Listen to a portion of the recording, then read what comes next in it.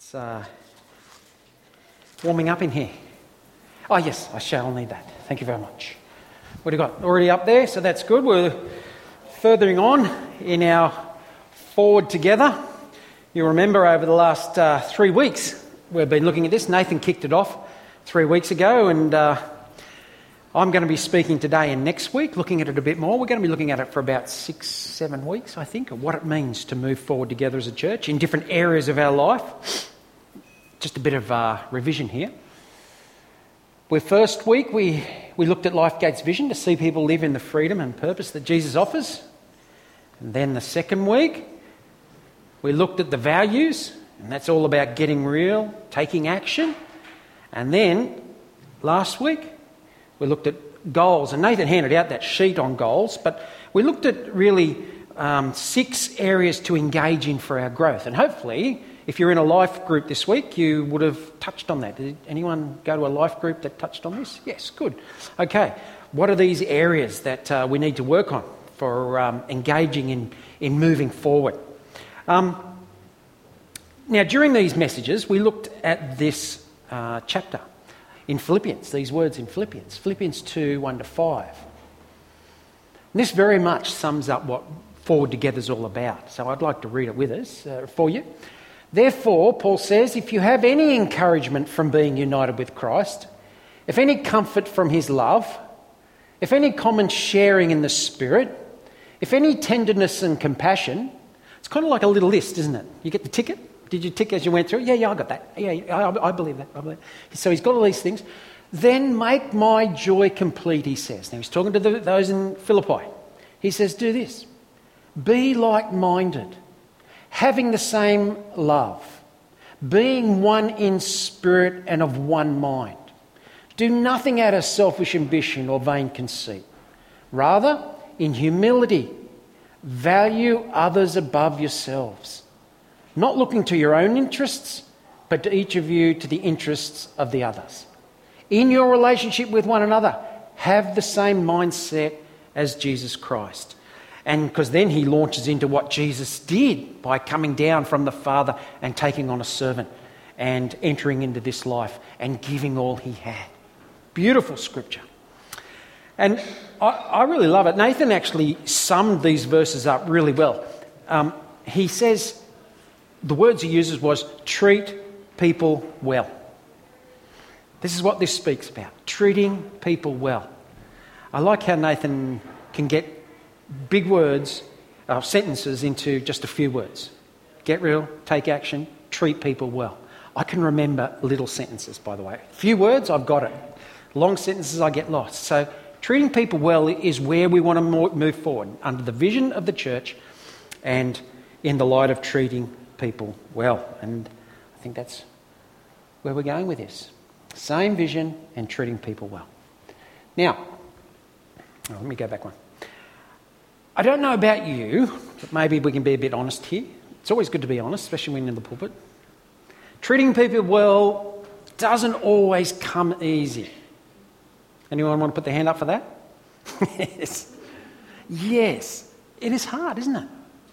I know what God asks of me, and I know what the Word of God requires of me, but sometimes the old Ken Woolley rises up and takes control, and I lose control. I will say words that I shouldn't be saying, and I'll even say I won't say words that I should be saying. Encouragement where I should be giving it, it won't be there. Or I'll have actions that I should be doing, but I'm not. Or sometimes there's actions I shouldn't be doing and I am. And I guess, I live with three other people, and they'd be a good witness. I'm glad they're not here. I don't think Fee's not here. But they're a good witness to verify that I go like this in my walk. And I think if we're all honest, at some level, we do that. It's this selfishness that rises up, this self-centeredness. Who's my focus in life? So often my eyes get back onto me, and that is frustrating. So God is going to speak to us today about what it means to look beyond us to others, and that's what's summed up here. Okay? Look, I actually think it's like a wrestle between the old self and the new self. And Paul actually talks about it in Ephesians. But have a look at the way he says it here in Romans. You've got to read this really slowly, otherwise you get all tongue-tied. He says, "For I do not do the good I want to do, but the evil I do not want to do, this I keep on doing. Now, if I do what I do not want to do, it's no longer I who do it, but it is sin living in me, and that does it. So I find this law at work. Although I want to do good, evil is right there with me. For in my inner being I delight in God's law, but I see another law at work in me. It's waging war against the law of my mind and making me a prisoner of the law of sin at work within me. What a wretched man I am." Can you hear the pain in Paul's voice? What a wretched man I am. And then he asks this question: who will rescue me from this body that is subject to death? It's excruciating for him. He's going, who will rescue me from this? The frustration of not doing what I want to do and doing what I don't want to do. And he's got an answer. Verse 25, "Thanks be to God who delivers me through Jesus Christ our Lord." You can just hear him go, "Oh, thank you, God. You deliver me from this frustrating wrestle I get caught in." And that's what it's like for me. Paul's answer is that Jesus Christ's life, death, resurrection and ascension back to the Father is the answer to this frustrating up and down wrestle. Jesus paid the price for our sin, breaking its power over us. And on returning to the Father, he sent the Holy Spirit to enable us to say no to sin. And with saying no to sin, we actually can live victoriously, which is the invitation that God invites us into in the Christian life. We can live victoriously because of the Spirit in us. You see, Jesus is the answer to sin's control. He paid for it on the cross. That's what we remember communion for. The wage was paid. Death was paid for. His body did that. But in returning to the Father, he sends the Holy Spirit. And it's the indwelling Holy Spirit that is our advantage to live victoriously, to live courageously. The Holy Spirit is our advantage in living life today. Now, when you start chapter 5, I'm going to read to you here from Ephesians, but when you start chapter 5, Paul actually says, "Be imitators of God and walk in this manner." I think, Amy, you spoke last week about being an example, as Paul is. Well, here Paul's actually saying you've got to imitate God. That's no small order, is it? It's a big call. I want you to imitate God. Wow. Big order, Paul.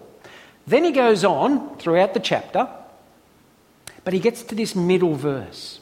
And this is his answer of how we fulfill what he's talking about. It sits right there in the middle.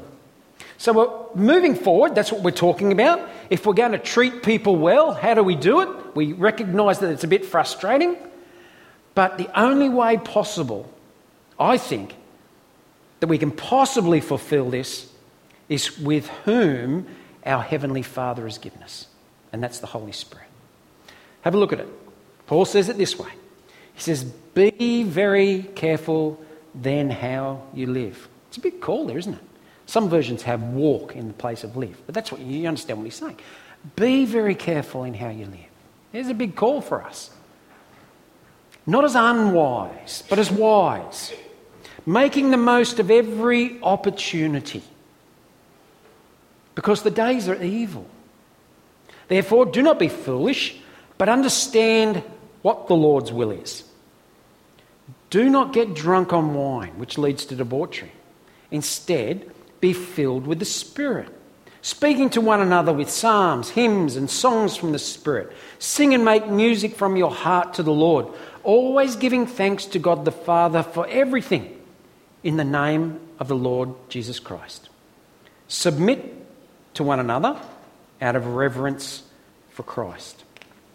Now, I want you to notice what Paul has to say about the Holy Spirit.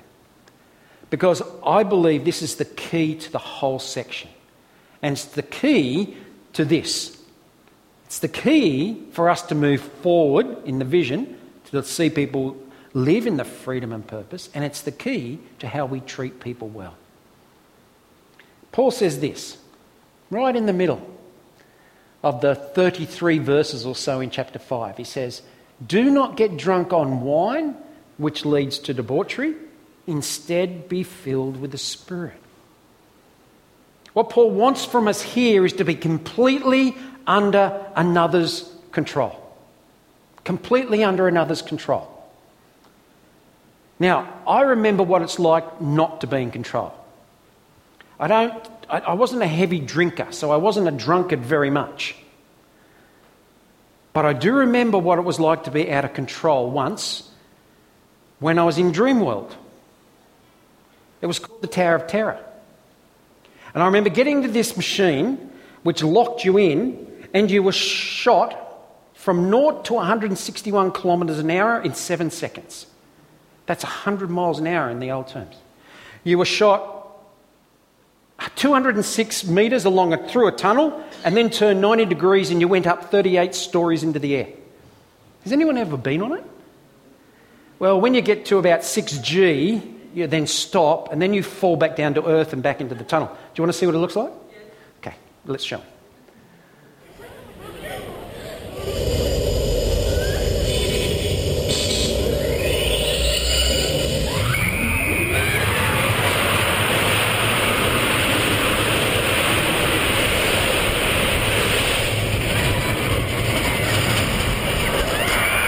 That's 38 stories right there. And you just hope the brakes work.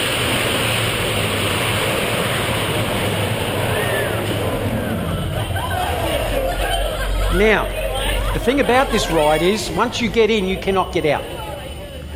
But once you get out, you're glad you are. And I said before, there was a lot of crying people, and most of them were the men, and I think I was included with it. It's a horrific feeling, going backwards that fast and being taken to that extreme. You are out of control. Once committed, there's no way of getting out of it. You're completely under its control. And I believe what Paul is talking about here, to be filled with the Spirit, means to live under the control of the Holy Spirit. You become a Christian, you commit yourself to God, and you give Him your all.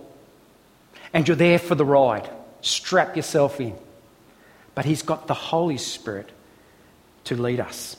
You see, there's a reason Paul compares, I think, the filling of the Spirit with a drunk person. Because a drunk person is under the influence of alcohol. But a Spirit-filled person is under the influence of the Holy Spirit. You think about it. The big difference is that drunkenness leads to losing control of the self, where Spirit-filling leads to self-control. And you know where self-control comes from, don't you? It's one of the fruit of the Spirit. Galatians 6:20. So you want self-control, it is the Holy Spirit that brings that to us. And with His self-control in us, displaying the fruit of the Spirit, we get to live under His control and to fulfill what He desires from us. You see, under the influence of the Holy Spirit, we do not lose control, we actually gain it. We actually gain it. And who better to be under the control of than someone who is holy? If I'm going to be controlled by anything or by anyone, I want them to be pure. I don't want you to control me, no offence. You don't want me to control you, and I'm sure that's right. But we can give our life to the Holy Spirit, God, who indwells us and will always do the best for us. That's who I want to strap in and sit with and go for the ride, wherever and whenever He takes me. To be filled with the Spirit is a wonderful privilege, I believe, for the Christian person. In fact, Jesus said this about the Spirit when He was talking about going back to the Father. Look at these amazing words. Jesus says, "Nevertheless, I tell you the truth, It is to your what? Advantage. It is to your advantage that I go away for you. For if I do not go away, the helper will not come to you. But if I go, I will send him to you. Isn't that good? We have an advantage. You have an advantage in helping you live and move forward. He is the Holy Spirit. Now, there's a lot of things in life that control us. There's a lot of things. Things like, the stuff we own, the toys we possess. They can control us. Or the drive that's with us for more power or more control over this or that or people. Or there's fame or fortune that people go after, but that tends to control them. Then there's positions in the workforce, if I can only rise up, and that tends to control you. But, you can add to all of this the medication that goes with it, whether it's drugs or sexual encounters or alcohol, and that just fires it all up. But, you don't even have to go that far when you think of it. It can be just fear of the future. Is anyone fearful about what next week's going to hold? That can control you. What about words spoken over you from the past? You're no good. You're a loser. You're a failure. Those are things that control you. What about doing things in your own strength and on your own steam? I had that experience this week. I felt quite anxious. And I had to actually stop, pull myself aside, move out of my preacher's chair and sit on another chair. Otherwise I'm just focusing. And just sit with God and go, what am I anxious about? This is all about me, isn't it? And I had to have this conversation with God. It's not about me. I am his instrument. He's the one that should be leading me. I do not need to be anxious at this if I am his. He's the one that needs to take control, not me. You see, my problem is I'm a bit of a control freak. And I like to hold it in my hands. That gives me safety. But sometimes you've got to hold it. You've got to let it go. Hold it with an open hand as he leads and guides you. Because all of these things can leave you feeling pretty empty and oppressed. But the opposite occurs under the influence of the Holy Spirit. And that's what I had to do in that chair. I had to go, hold on, this is yours. You live in me. You are the one that empowers me to do it. Okay, I'm back in your hands. That's a good thing. Take it out of my control, put it back into the one who can control, who is the advantage for me to do life. You see, we don't lose control in him, we actually gain it. But how does this happen? Well, we gain control of our lives by giving it away to the leading of the Spirit within us. And if you're a control freak, that's the hardest part, giving it away. But you have to.